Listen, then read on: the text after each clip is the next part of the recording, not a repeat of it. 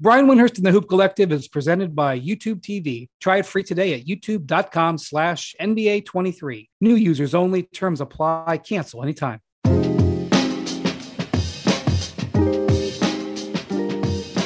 Hello, welcome to the Hoop Collective podcast. We talk about the NBA, which we were doing on Thursday just before midnight. The NBA's draft second round is happening. Sorry, future Nikola Jokic, we're recording this podcast during the second round. Joining me from Barclays Center down the hall from where the draft is happening is in Brooklyn, New York, is Tim Bontemps. Hello, guys.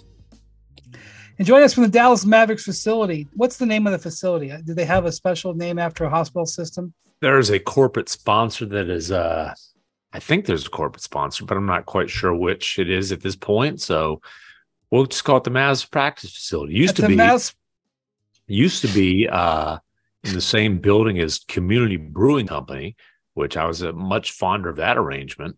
No longer is. They're down the street now.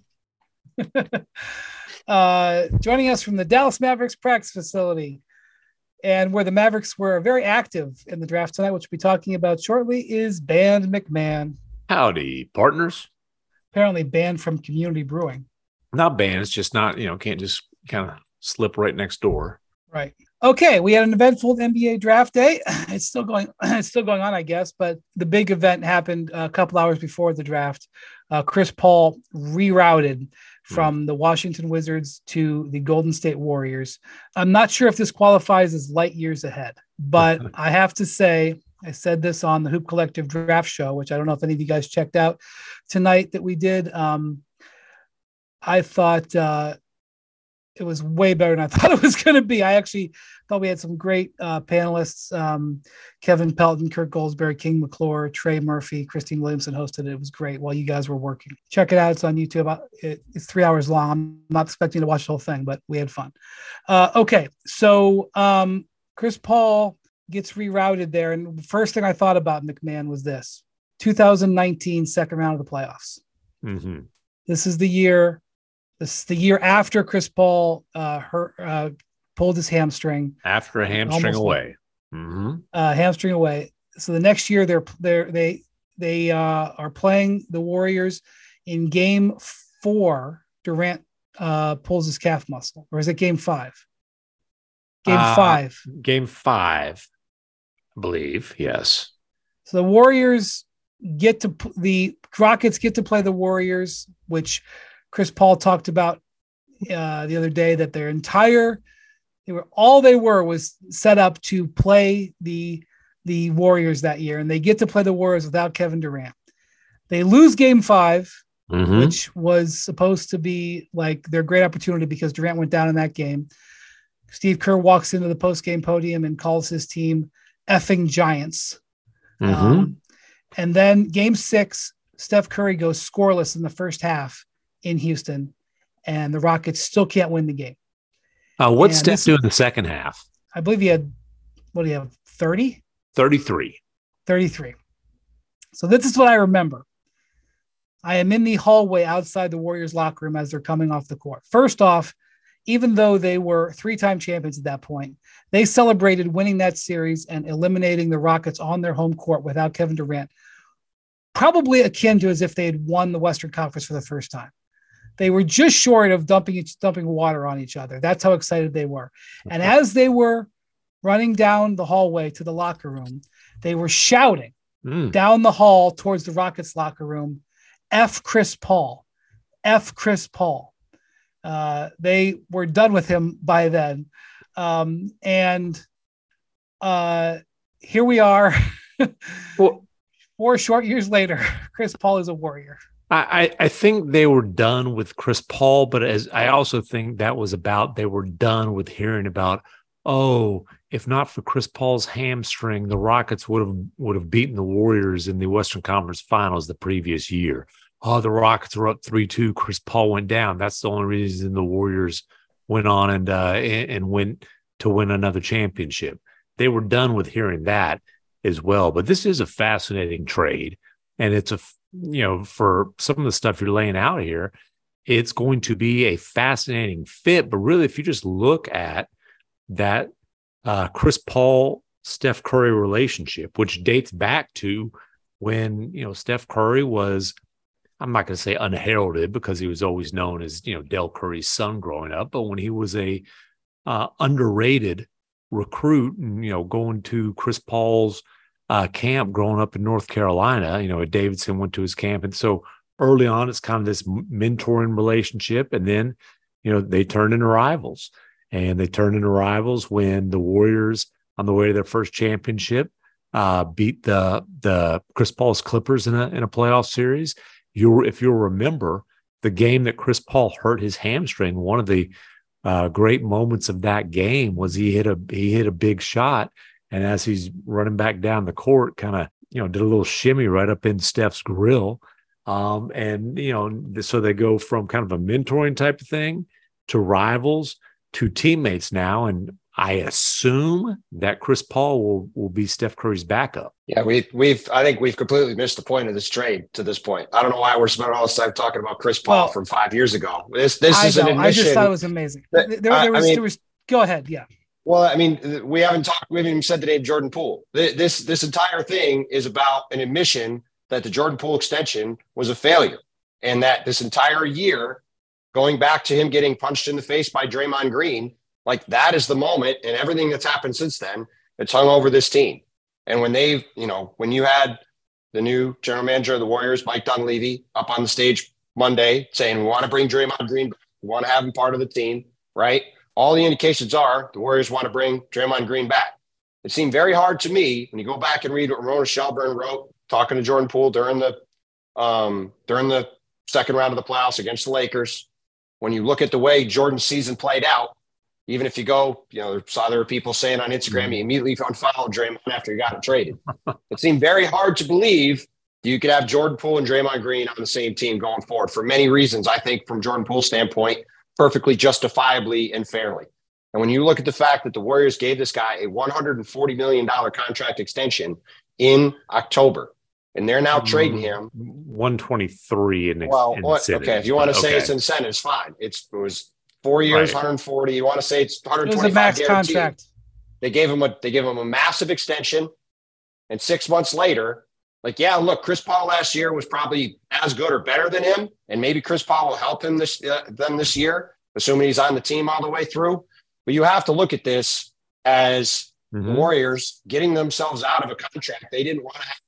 That's why they traded a future first and a second to take on 38-year-old Chris Paul on an expiring deal. That ultimately is what this is about. Going into the new CBA with the amount of money they've spent, Joe Lacob recently said, we're not going to, full steam ahead. We're going to win, blah, blah, blah, blah, blah. This was a cost-saving move and them getting out of this deal. And maybe they'll turn Chris into something else. Maybe he'll be great, whatever. But to me, that's the underlying thing of this whole trade. Yeah. Okay. First off, it's a first-class salary dump. Okay. Because Chris Paul he still has the ability to contribute at a significant level. He's still a good player, but they didn't trade for Chris Paul because he's Chris Paul. I know. It's a salary dump and a chemistry cleanser. But as you point out, another thing here is that the Warriors traded a 2030 first round pick, top 20 protected. 2030 first round pick, which they're only allowed to trade after July 1st, right? I guess it's after the draft, right? After July 1st. I mean, after the draft. But this trade isn't happening until next month because it has to wait for Jordan Poole's extension to kick in.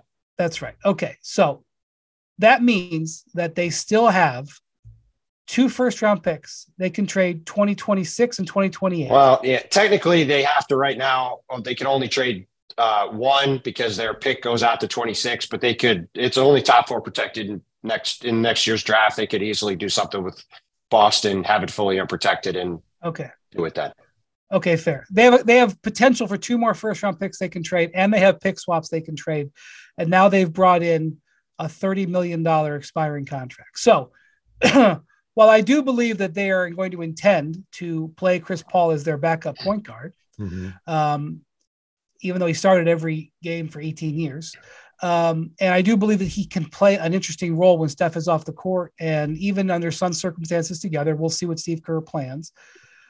They also have a potential trade chip that they can use down the line here. Now, the other thing is, you could argue they you could argue they have $70 million in expiring contracts between him and Klay Thompson, if you really want to look at it. But I do think by moving Jordan Poole's money off of the books, they open up the possibility of retaining Draymond Green and Klay Thompson. It becomes more feasible. Again, I'll go back.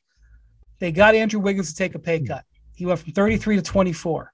Draymond opted out of 27. Klay is making 43. If those guys are willing to take contracts that go out for a while and that come down in value, the come down is going to be a negotiation, I'm sure, or maybe even a descending contract. I think that there's room there for the Warriors to keep that core together. No question. I was dubious of that before this trade. And so, well, they had to move somebody, right? They couldn't have all 5 of those guys on the books. Like, you could make 4 of them work with Looney. Well, and they moved the guy who Draymond punched in the face for a guy who Draymond at least used to want to punch in the face. Thank you, McMahon. I couldn't have said it better.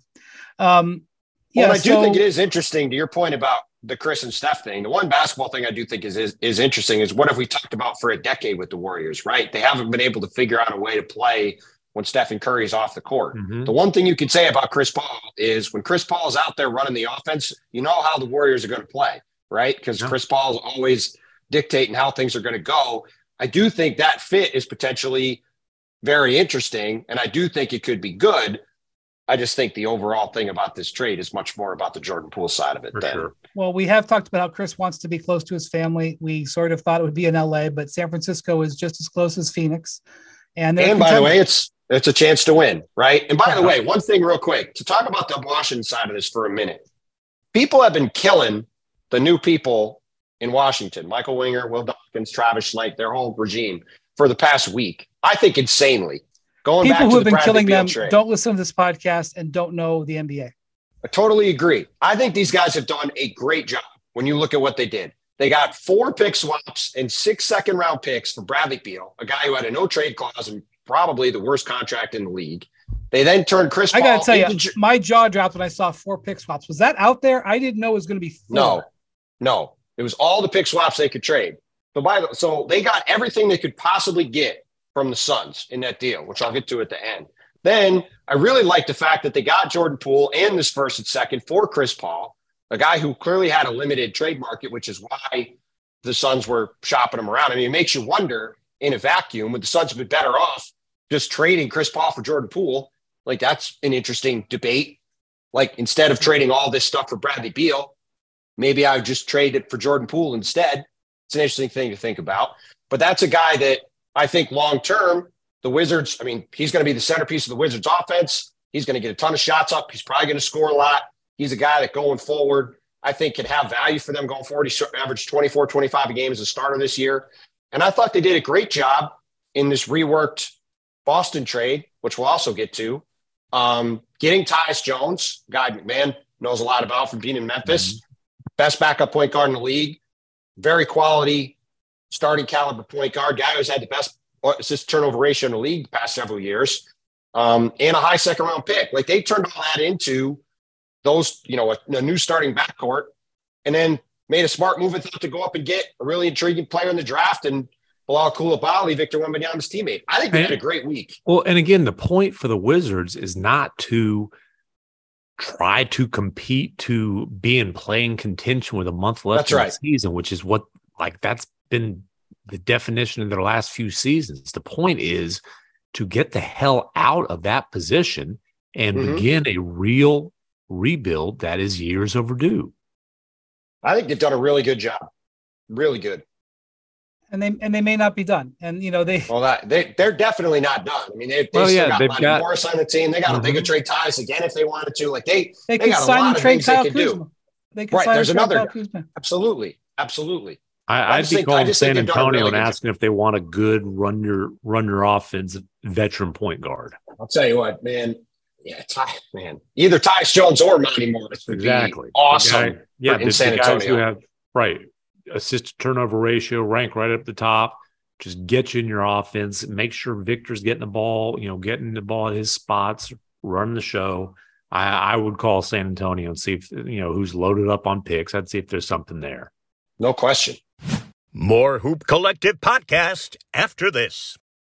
You can now stream the most MLB games on DirecTV without a satellite dish. Yes, catch the clutch hits, strikeouts, grand salamis, web gems with nothing on your roof. So who's ever up there, whether it's the roofers, Santa, birds, old-timey chimney sweeps, moody teenagers, thrill-seeking raccoons, you name it, they won't find a satellite dish. But you will find your MLB games on DirecTV. That means DirecTV is your home for baseball this season. Root with nothing on your roof. Yes, stream your team. Call 1-800-DirecTV or visit DirecTV.com.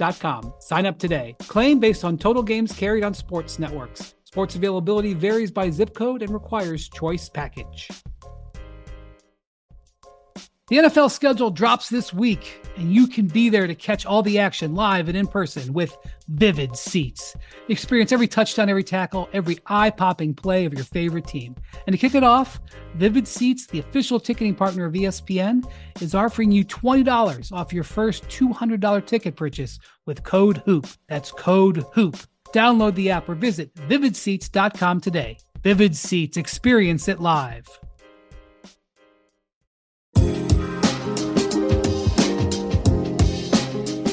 So they were getting, in the initial trade that was being discussed and never got consummated with the Clippers, where it would have been Malcolm Brogdon as the primary piece going out from Boston instead of Marcus Smart. The Wizards were getting the 35th pick and Marcus Morris. There were some other things in there, but 30th pick. I'm sorry, Marcus you're right. Morris. 30th pick and Marcus Morris. Also, I think they were getting Danilo Gallinari, who they ended up getting anyway. Yes. And Amir Coffey. So they end up pivoting and get Tyus Jones, who, Marcus Morris has some value, but Tyus Jones can be their starting point guard going forward if they want. Marcus Morris has value as an expiring contract. Tyus Jones has value, period. What's interesting is the previous regime in Washington considered going after Tyus Jones in free agency to be their starting point guard. And by the way, there were multiple teams that were trying to get Tyus Jones. The Grizzlies apparently decided they were going to trade him, and there were a couple other teams, at least one that I know of, that thought they were close to getting Tyus Jones. So when that trade, when the Clippers and Celtics couldn't make the trade for involving Brogdon, another trade, at least one more trade that was gaining traction, fell apart for Tyus Jones, and they rerouted to go get Marcus Smart, which they gave 2 first-round picks for. Although the 2 first-round picks that Memphis gave are, just number 25 tonight, and the Warriors pick next year, which we'll see what the Warriors pick is going to be. We'll see. They got an old team. And I'm curious, would the Celtics have preferred Memphis's pick next year instead of the Warriors? That's kind of an interesting. I don't know the answer to that, but Memphis was at a point where they honestly did not want to draft a player this year because they've got more than enough developmental projects. They've drafted several players, and they needed to not have another young project type of guy on the roster and get somebody who could help them try to win right now. They got the opposite of a young project in Marcus Smart. Now, them very well, McMahon. I know that you don't. It's not exactly breaking news that the Grizzlies needed some veteran voices in that room. Marcus Smart, who I have spent many times talking to after big games. He's a go-to guy to talk to, and I know you have too. The go-to guy in Boston, in the heart and soul of the Celtics. I mean, that was a fascinating pivot, and for a variety of reasons. The second that Memphis got involved, I knew Marcus Smart was going to Memphis. The Grizzlies have been trying to get a guy like Marcus Smart, as our buddy Worldwide Wob, I think, perfectly tweeted after the trade. He's everything Dylan Brooks thought he was as a player. Yep. Like, Marcus Smart is a perfect fit to me for what Memphis is looking for. And look, Washington benefited because they paid a price to get him. And I'm still trying to wrap my head around this trade from the Celtics standpoint. Like, that, to go from Marcus Smart to Kristaps Porzingis, who had a great year last year, is a really interesting fit. It's just such a radical shift for who the Celtics are and how they play. It's going to be fascinating to see what they look like in a couple months. They had this individual trade deadline for Kristaps Porzingis. Now, Porzingis he had his option in his contract that was at midnight. This was negotiated midnight Wednesday night. Right. 4 years ago. with the Mavericks that it would be the day before the 2023 draft is basically the negotiation. The higher level player you are, the earlier your option tends to be. But June 21st is pretty early for an option. So this is when the Mavericks gave Porzingis a full max contract with a player option, which, as you're pointing out, is a particularly favorable player option, despite the fact that he was coming off of an ACL and had never played a second for them. And it's a great point. I forgot about that. And he had the option to extend. He could have, by mutual agreement, you could extend the option. You could have done it 24 hours. And they elected not to do that. When I say they, the Porzingis group elected not to do that. I asked one of the teams involved, and they said, we asked, and it wasn't an option. So Porzingis had reason to apply pressure, and Boston, under pressure, executed this trade. Now, I'm sure they had talked at length. It wasn't like the idea of trading Marcus Smart came up in the afternoon. They had obviously talked at length about whether or not they were going to be in position to trade Marcus Smart. And I will say that if you're going to trade Marcus Smart, getting Kristaps Porzingis, who averaged 23, 8, 1.5 blocks, shot almost 50% from the field, shot 39% from 3-point range, and 2 first-round picks, that is a tremendous return for a player that puts up the numbers that Marcus Smart puts up. But obviously, he is a legacy player with the Celtics, and it's hard to quantify. And obviously, it was a hard call for the Celtics. They wanted to better balance their roster. It was very clear they identified Porzingis as a guy they badly wanted because they rammed this sucker through. Which is interesting because the places where Porzingis has been, I've talked to folks at both those spots, and they're kind of like, we'll see for Boston. There's certainly some skepticism, and Porzingis had a great individual year last year where there was absolutely zero pressure on him, right? Because everybody also played 65 games for the first time since his second year. He's not been healthy, not just because of the knee, but because of the other stuff. Right now, they do have he's had back, he's had knee, both knees. Well, I think it's safe to say he could have played more games last year, but they were in, shall we say, in a very conservative mode down the stretch in terms of wins and losses. Yeah, and I also think, in fairness, Porzingis, he played 65. I think. No, I know. I'm saying he could have even played more. Is my point. Yeah, I do think Porzingis has matured a lot, certainly since he was in New York, and even when he was in Dallas. I think getting traded the way he did from Dallas, he's talked about this, was a humbling experience. They do have a very interesting kind of 3 big rotation there now with him, Robert Williams, and Al Horford. And I think Porzingis can play with either of those other 2 guys. But, where both those guys are very switchy, Porzingis is certainly not. But, they got a player they wanted. They did get 2 first-round picks out of the deal, which I think you got to look at that and say, hey, that's pretty good value. But if I'm looking at this trade, I think the winners of the trade was the Memphis Grizzlies, simply because like Marcus Smart fills in so many of their needs, right? They needed a defensive stopper to replace Dillon Brooks. They had no intention of attempting to re-sign. Boom. Yep. You can check that off the list. They needed veteran leadership. And look, Tyus Jones is a solid vet. But I think there's a major difference in not only the way that his voice carries, but the way Marcus Smart is willing to use his voice and the impact that comes from a guy. Okay, hey, you guys have been out of the first round once. Okay, I've played however many playoff games he's played. He's been to the finals. Like his voice is going to carry in that locker room.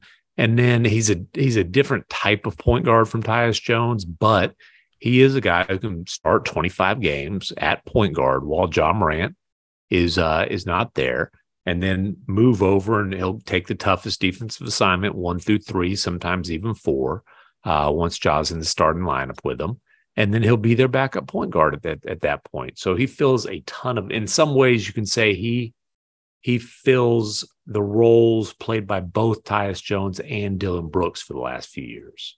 Yeah, and I think you're totally right on that. I actually think from like a value standpoint, I would argue everybody in the trade won, I think it's sort of a everybody wins trade from that standpoint, but it's just so fascinating to see the Celtics go from thinking about doing a Brogdon trade, which would have been, I think, a really safe trade. Essentially would have just been Malcolm Brogdon for Kristaps Porzingis, which I really liked when I thought that was what the deal was going to be.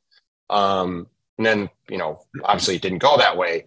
But to go from what was a really safe trade to what was a wildly risky trade in doing this Marcus Smart deal for Porzingis and 2 firsts, like, it's just, I don't know if it's wildly risky, but it's definitely a risk. Well, here's why risking the culture. Here's why I'd say it's wildly risky, because to McMahon's point about the roster, right? The Celtics wanted, like you were talking, that they wanted to better balance out their roster. I would argue their roster doesn't really make a lot of sense right now. You have 3 essentially centers on your team who last year, what were we talking about, Brian, all throughout the playoffs and really all throughout the season? Joe Mazzulla was playing one of their bigs at a time, right? So now they've got 3 bigs. He was doing that because he had to play his best lineups. He was to play his best players. He had to play too many perimeter players. That's what I mean by balancing the roster. Well, yes, but my point is they now have 3 centers that I'm not sure, A, the coach is going to be super jazzed to play together, and B, I'm not exactly sure you can play all 3 of them or even 2 of them together. Looks to me like they're trying to make him play them together. Well, I think – to me, it's a couple things. You could argue that. You could argue this isn't over yet in terms of making this roster over, right? As we've been doing the pod, the Celtics made about 9,000 trades moving down from 25. They got, I don't know how many second-round picks. I got confused literally trying to keep track of. Adrian just kept tweeting every couple minutes. The Celtics are moving down again a few spots. I think they ended up with 5 or 6 second-round picks from that 25th pick. So they moved a bunch of stuff around to do that. They obviously still have Malcolm Brogdon on the roster. They still have to figure out what to do with Grant Williams, who's a restricted free agent. They're up near the second apron. Like, that Marcus Smart was their, not only the heart and soul of their team in a lot of ways, and they're sort of the vocal leader of the team, which they don't really have any sort of now. He also was their best passer, arguably. And while I think Derek White's terrific, and I think can more than capably step in and play point guard, like Kristaps Porzingis, as McMahon knows especially, is not a great passer. Like, he's great at other things, but like they've just so completely shifted the way their team is built by making this trade that I do think it's wildly risky. I don't think it's necessarily bad. I think the value is really good. And now they also have a giant $36 million expiring contract with these 2 picks and other picks in the future. So maybe they decide to make some big swing down the road or something, but it just doesn't feel like they're done yet. And if they go into the season with some roster resembling what they have now, it's just going to be fascinating to see what it looks like, because it doesn't feel anywhere near like the team that I thought was the deepest team in the East last year. One other thing I'll say about this trade, one of the reasons why I think it was value to Memphis is that Marcus Smart has 3 years at less than $20 million a year left on his contract, still in his prime years. To be in a market like Memphis and get a player like that for that price is extremely valuable. Well, look, that's why they're trying to go after guys like Mikal Bridges, right? Like Zach Kleiman, the GM of the Grizzlies, clearly identifying wing players, guard/wing players who are under contract that fit, like exactly like McMahon said, the kind of role they were trying to fill to allow Dillon Brooks to go elsewhere. And I think McMahon said it perfectly. You look at what Marcus Smart does, I think he checks a lot of the boxes that Tyus Jones does and a lot of the boxes that Dillon Brooks does in one guy. Yeah. And you can say, hey, when they're going Ja, Bane, Smart, boy, that's a little undersized, pretty undersized. Okay. But Smart plays Bane. Up. Smart defense. Well, so does Bane. Those guys are both tanks. So does Bane. And you've got Jaren Jackson. They've got the last 2 defensive player of the year. Jaren Jackson Jr. swatting everything. And then, Steven Adams, if he's back healthy, and they don't end up moving him, then the strongest dude in the NBA. Yeah. So, and I don't think any of these teams are done. I think all 3 of them are going to still be active in the next week. So we'll see what happens with Brogdon, whether they're able to move him. It's possible that, they have the future first round pick. They have other assets they've been able to pick up. So, and they still have some sell. Peyton Pritchard was going to be in the deal and he ended up not being in the deal. So they still have Peyton Pritchard they can aggregate in a trade. Okay. I also think, I'm going to check quick. I also think they have basically all of their future first too. I think they've traded one swap, but otherwise they have, they've traded one swap, but otherwise they have all their first round picks. Yeah. They've traded. I have all their first round picks though. Okay. Well, keep an eye on the Celtics. And it was a strong, like, look, you may not be in love with Porzingis. That's a power move. It may have some risk to it. It's also got a lot of upside. It's a fascinating trade. It's really fascinating. Especially when we're not sure if Milwaukee's going to be able to keep its team together. We're not sure what Philadelphia is going to do regarding to keep its team together. Miami also. Well, we're going to talk about that right now. Okay. Yeah. So the draft ended tonight, and the Trailblazers used picks 3 and 23. They did not acquire a veteran. They did not make a big move. They did get Scoot Henderson, who they and a lot of people believe is a potential franchise player. Mm-hmm. I have no idea if it'll work out or not, but there's a lot of people who I respect who believe that he could be. This is exactly what Dame said he did not want. He did not a youth movement. He wanted veteran help. I will give the qualifier that I have given in the past, which is that there are more ways for them to add veterans than just trade draft picks. They have other young players in their team they can trade. It doesn't mean that it's over, but I think especially when they didn't trade 23, it was kind of an, who knows what their offer was, but it was kind of, they've made their decision. So their hope, from what I understand, is just give Scoot a chance. Watch him play in Summer League. Come to training camp. Look how you fit with him. Like, what happens if you wait till Summer League and this guy looks like an absolute killer? We've seen this before. And I don't know what Dame's going to do, but I know that the teams out there who watch all this unfold are readying their offers for what happens. So we'll see what happens in the next couple of days, if not sooner.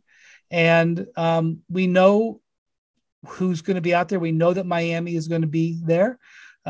We suspect that Brooklyn is going to be there. And my think is there's going to be another handful of teams that try to come knocking if/when Dame decides to make a move. And I don't know, Dame has said so many times that, the loyalty is there, and he shot down the rumor so many times. Maybe he wakes up tomorrow, maybe whatever they discuss with him. I think he's actually overseas right now, but maybe whatever, maybe I don't want to make any assumptions, but it is what it is. I think what you said is important, right? That there's still time for Portland to do stuff. It's not like the offseason ended today. Right. They have the ability to still change the roster, to improve the roster, to make moves. But this was certainly why we kept talking about this being a pivotal moment, because you have this third pick. I'm with you. I think Scoot Henderson is going to be awesome. I'm very happy for our guy, Mike Schmitz, that he got to Portland. I think he's going to be great there. But I think, to me, this was a pretty interesting moment to see, what are they going to do? Are they going to try to push in, try to be competitive with Dame? Or are they going to take a more patient approach? Now, obviously, when it came to that pick, which, by the way, I think is the right move. I think if you have a chance to get a franchise point guard at 19, with where Portland's at, I don't think trading him for win now help makes sense for where the team is at. But now that they didn't do that, well, are there other moves they're going to make between now and sometime in free agency that will satisfy Dame and make him think, all right, we've got Scoop, but we're going in the right direction as far as being competitive? Maybe, maybe not. I don't know. But certainly this was a big moment to see a dramatic swing that would have said Damian Lillard is going to be in Portland. And I think what's safe to say is, I think the only responsible thing to say at this point is that what happened today at least leaves the door open for him to leave. Whereas opposed to them making a move would have closed it.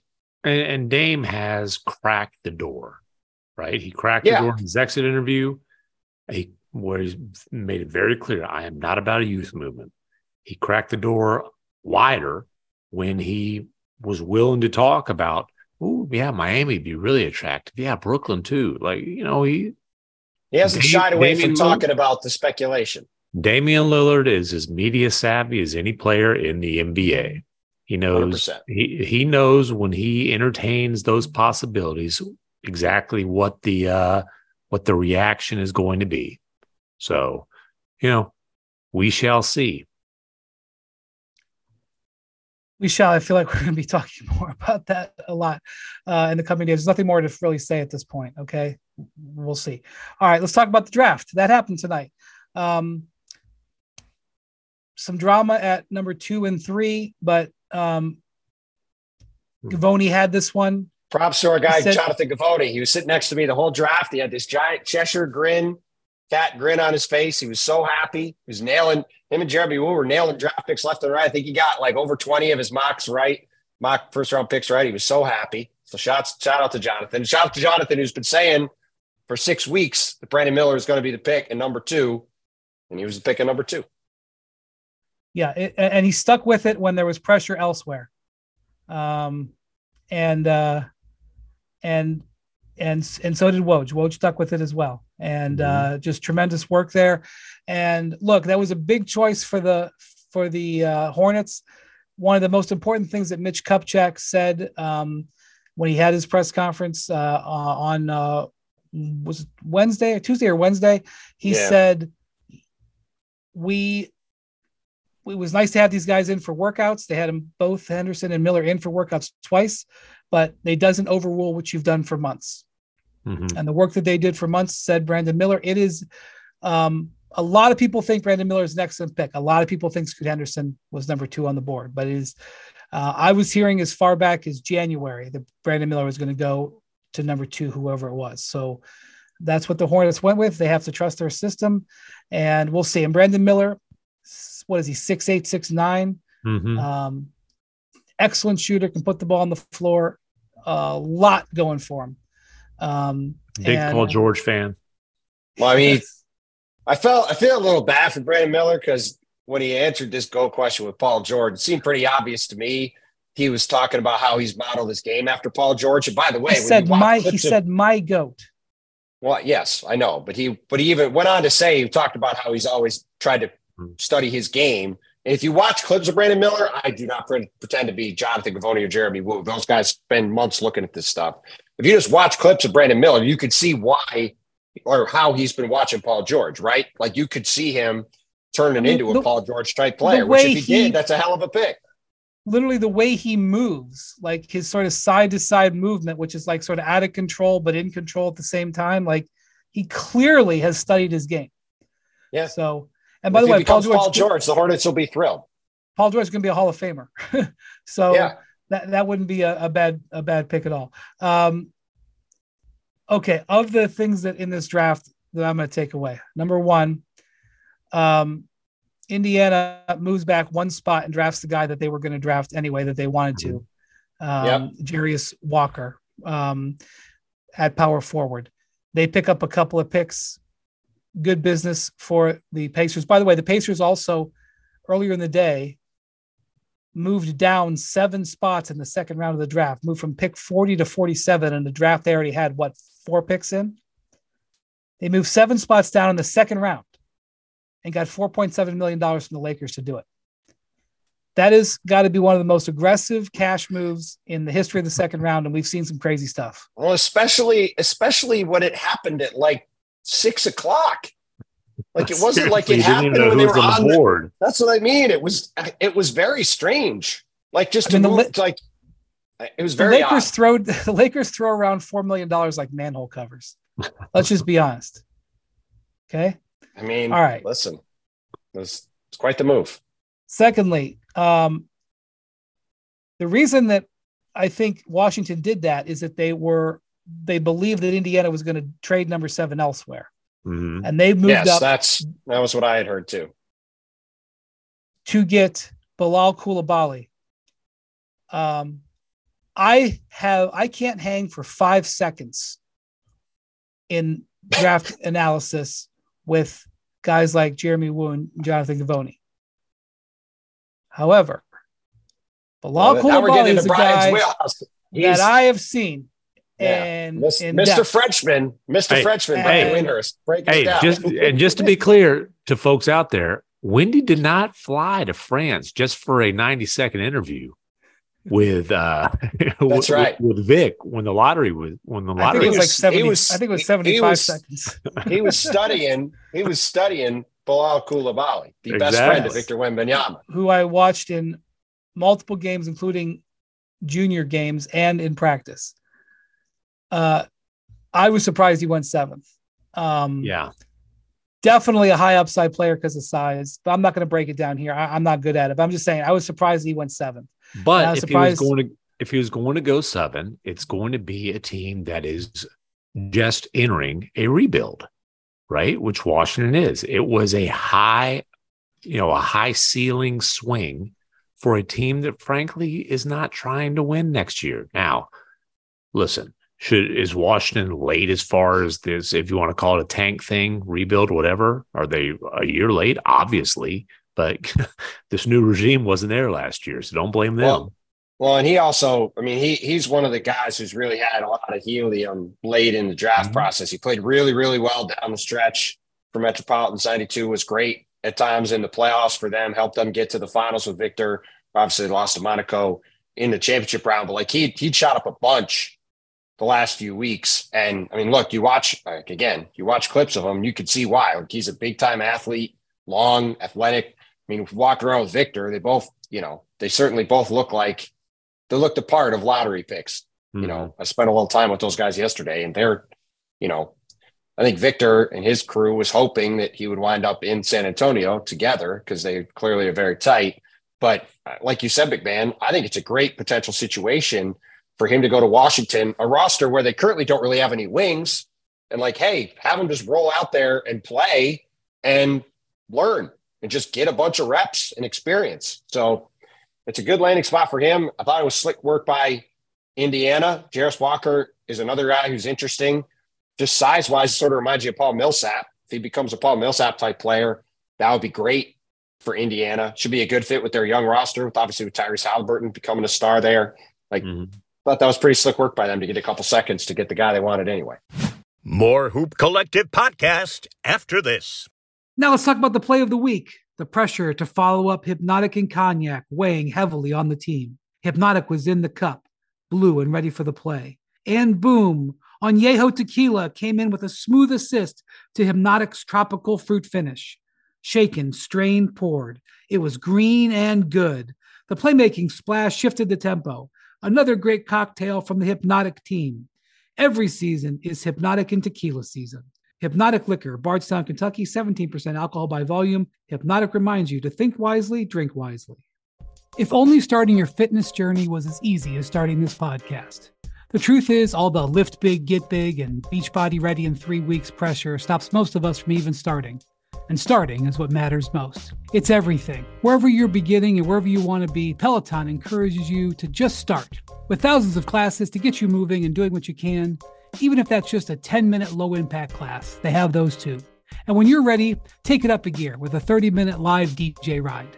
Start with Peloton and find instructors that will keep you motivated to stay on your fitness journey. Learn the basics and build from there. Remember, doing something is everything. Get started with a Peloton bike or Bike Plus rental at onepeloton.com/bike/rentals. Terms apply.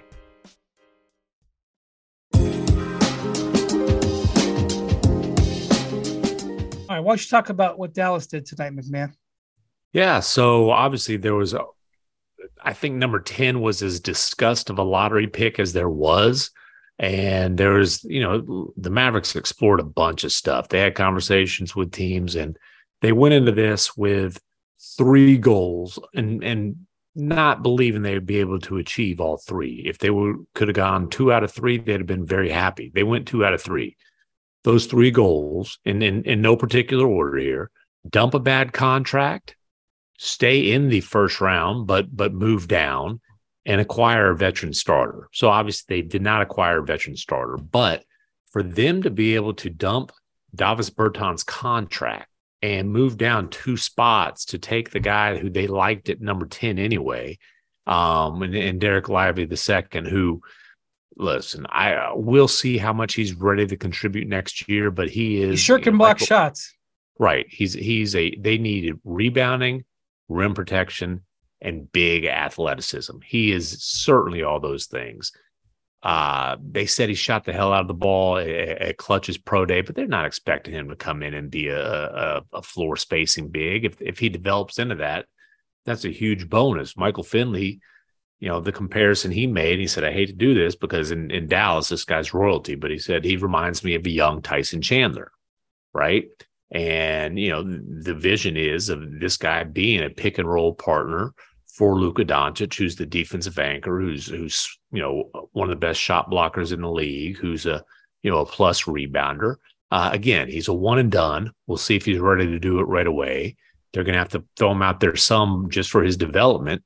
And then with that trade exception that they got, they turned around later in the first round and picked up Richaun Holmes from Sacramento, which it's a salary dump. The guy fell out of the Kings rotation last year, 29 years old. We'll see if he can contribute to the Mavs, but that's a salary dump. But then they get the 24th pick to get this Omax character who, six. I'm not going to try. Listen, I've never thought Olivia Maxis Prosper is his name. There you go.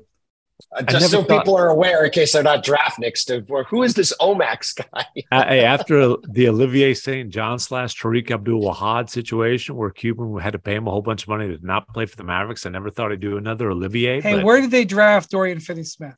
They didn't. Undrafted. Okay. Yeah. This is a 3 and D. I don't remember. We're really killing it with the draft analysis tonight. Yeah, he's a D. He can, he's 6'8", 7'1" wingspan, very athletic, going to have to develop as a 3-point shooter. That's the big question there. But look, they needed length. They needed athleticism.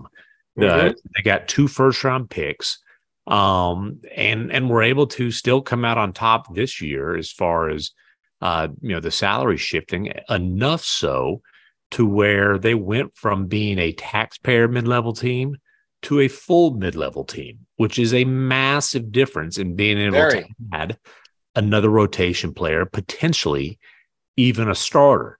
And there was a lot of stuff out there about, like, for example, the Mavericks having discussions with the Hawks, which they absolutely did.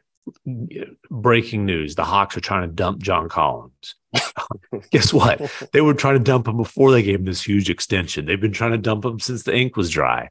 The Mavericks asked for Clint Capella. My understanding is the Hawks asked for the Mavericks to throw in Josh Green or Jaden Hardy, that's a no-go. Those are young players that the Mavericks really like.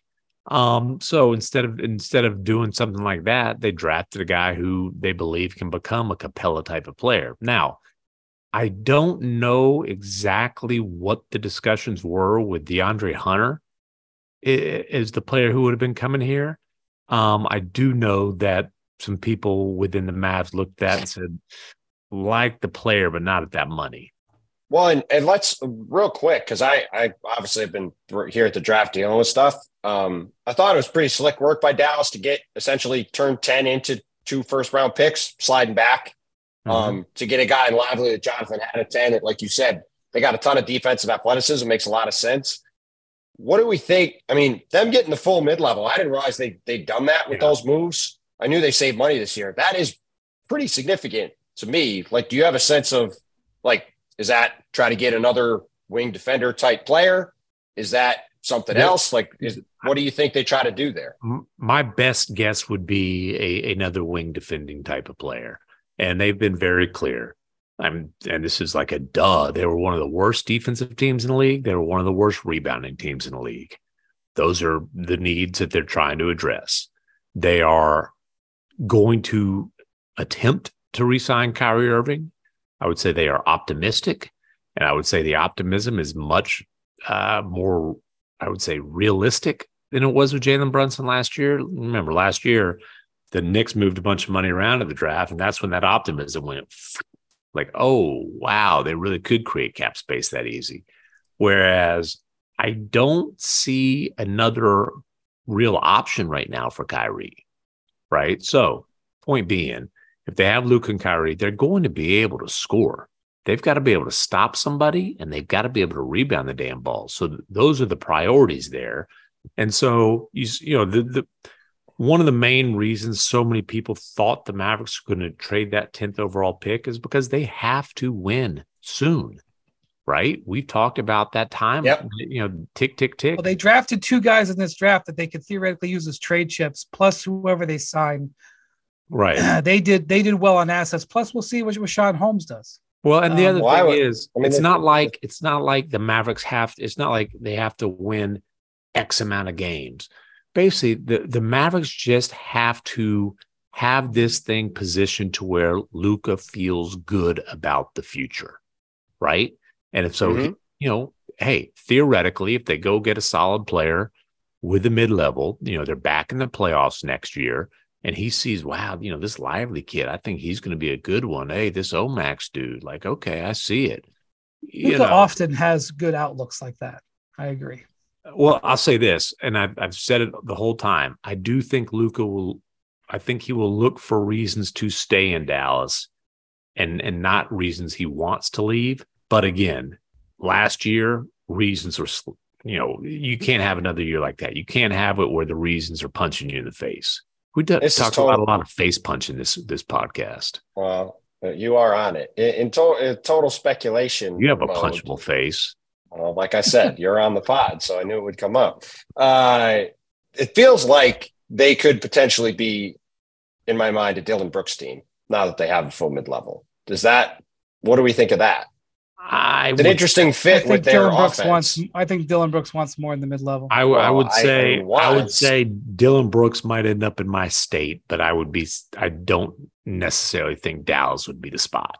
I would tend to agree, but it was it's interesting trying to think about guys for the full mid-level, and with guys like Luka and Kyrie next to him, some of the other offensive issues for Dillon Brooks would be all right. A couple more painful. things. No, because he'd be taking shots away from them. Well, a couple more things here. In these trades, Oklahoma City. Now, last year, if you remember, Oklahoma City, they had the 12th pick, and they were sufficiently nervous about the Knicks pick, which was right in front of them, was on sale.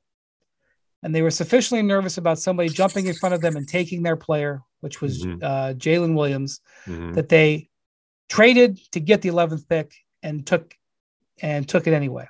They did it again tonight. They had the 12th pick. They knew that the 10th pick in Dallas was very much on the market. They weren't sure what Dallas was doing. Yep. So they move in and get the 10th pick just to make sure they get the guy that they wanted. How do you see? You said Case and Wallace? I am ignorant. Case and Wallace, yeah. Texas, baby. Case and Wallace from Kentucky. Richardson, maybe he'll be Texas. A Hall of Famer. Maybe he'll be a bid player. I don't know. I just think it's interesting that they took on $22 million of Davis Bertans to move up 2 spots in the draft. Well, and look, you could say, hey, with this, you got to be at the floor. They're going to have to spend that money somehow. It's not like, Bricktown is some huge free agency destination. You can talk about that. For you. Meh. I've been criticized by Bricktown residents for my infrequent appearances. Hey, I told them to get out of the G League, and they've done that. Oklahoma City actually is, I think, going to be a very interesting team sooner than later, potentially as soon as next season. I don't know. We'll see what Bertans. Their big draft pick this year is Chet Holmgren. Exactly. The interesting. But they need, their needs, rim protection, which Holmgren addresses that. 3-point shooting, which Holmgren also addresses, but maybe there's a little role for Bertans because you got to guard the guy. I don't know. I'll be honest with you. I thought it was a pretty expensive price. Well, they didn't have to give up any of their picks, and salary space is what they have. Yeah, well, right. That's the interesting thing. So Bobby Marks already has Bertans into their money for next year, and even with him on the books, they now have basically somewhere between 12 and 15 guys, depending on what they do with Isaiah Joe, Jeremiah Robinson, Earl, and Aaron Wiggins. They're non-guaranteed guys. Don't let Isaiah Joe go. I was going to say, pretty confident Isaiah Joe's going to be on the team. I'm just saying. I like Wiggins too. No, I do too. But like they still are going to have a significant amount of money to get to the salary floor, right? Even with Bertans.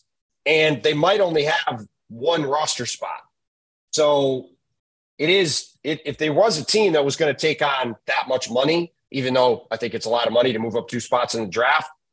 It does make sense that it's them. And look, we saw Mike Muscala fit in really well there as a floor space in 5.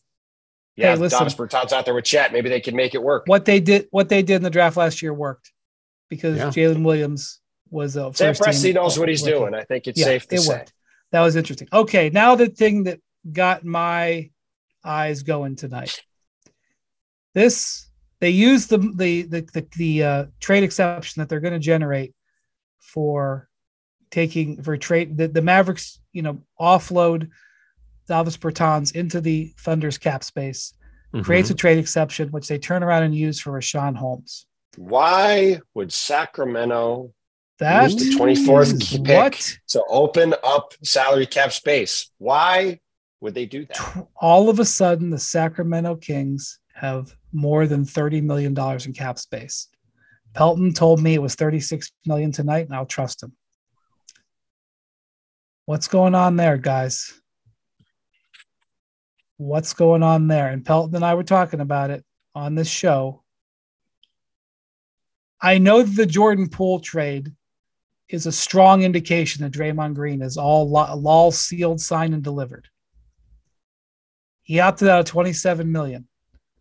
I suspect the Warriors were hoping he would take a pay cut, kind of like I think the Bucks are hoping with Chris Middleton that he will reduce the front end of the salary and take longer money, or maybe take, even if it's the same money, take a descending contract. To be clear, I still think that is what will happen. Maybe I'm not going to guarantee. I'm not saying it's going to happen. I'm just saying that Mike Brown and Draymond Green have a tremendous relationship. I was going to say, do they know each other? And Draymond Green would be an incredible addition to the Kings. What do the Kings need? What do the Kings need? They need a guy to be the defensive guy next to Sabonis, and they need a defensive voice, a veteran voice. I do think it is a fascinating fit. I do think there could potentially be a lot of awkwardness with that fit. I mean, you have the whole we began the pod talking about Draymond Green punching Jordan Poole in the face. Now we're talking about the guy that Draymond Green stopped on during the playoff series, playing next to him, Domantas Sabonis. I've seen wider gulfs overcome. I know. I do think it would be, I think, a bit of an awkward fit to try to play those two guys together. Obviously, they're both non-shooters. We'll see how Draymond looks when he's not playing with Steph and Clay. I don't know if we talked about this on the pod. I don't think we're going to see it. At the very least, it gives Draymond some. They have a lot of salary. The Warriors. They have a lot of salary cap space now, obviously. Now, part of this, I think, is it does set up the ability for Sacramento to renegotiate and extend Domantas Sabonis' contract. He has 1 year left on his deal. Obviously, had a fantastic year. Want him and De'Aaron Fox together going forward. I would be really interested in Sacramento trying to bring NorCal native Brook Lopez back to you said his this home to me a couple region. Of months ago, and I thought it was incredibly insightful then, and I think it's incredibly insightful now. Because I think he does a lot of the same stuff for them that Draymond Green does, but he has the ability to space the floor, much like Miles Turner did when Domantas Sabonis played next to him. Now, obviously, with how fast the Kings like to play, Brook is obviously not the fastest guy, but I think that is a very interesting fit, and I think it might be cleaner. But the point is, the Kings have a lot of cap space. They had to make this happen, they'd have to let Harrison Barnes go, just to be clear. Well, I know, but Harrison Barnes was not that great during the playoffs, and they have the ability to potentially make a move to upgrade there. They can do a lot. It's a very interesting spot for them now.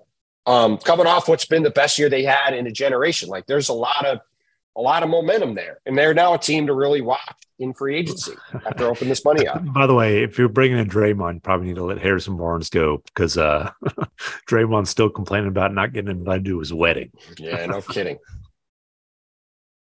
Well, Harrison's got a little hard feelings about Draymond recruiting KD, basically kicking him out of Golden State. 15 minutes after they lost Game 7, is that what you? Yeah. Yeah, I would tend to agree with all that. And look, I'm not saying it's likely to happen. I'm just saying I know that Mike Brown and Draymond Green are very close.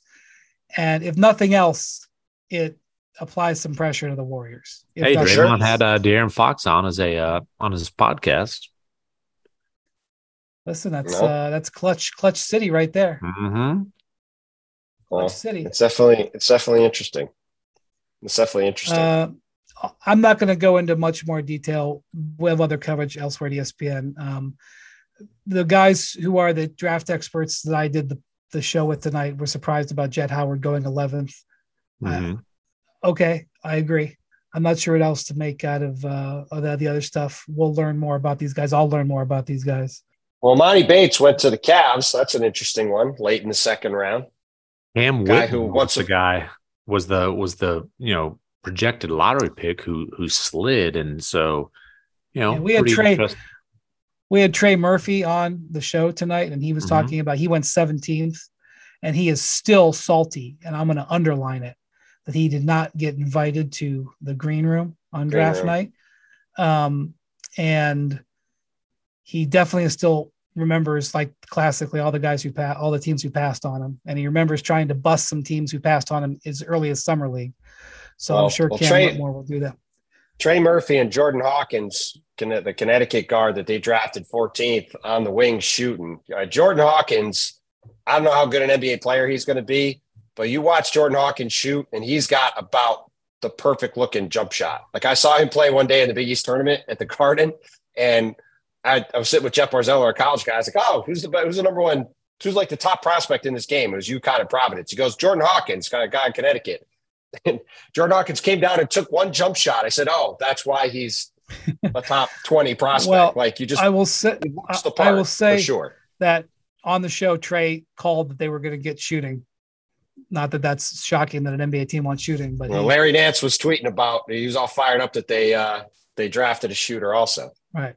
All right. So, all right. Well, more in the coming days. We got the highest volume transaction season coming up. It's well after midnight. Jackson is sitting 5 feet from me, and he's had a long day.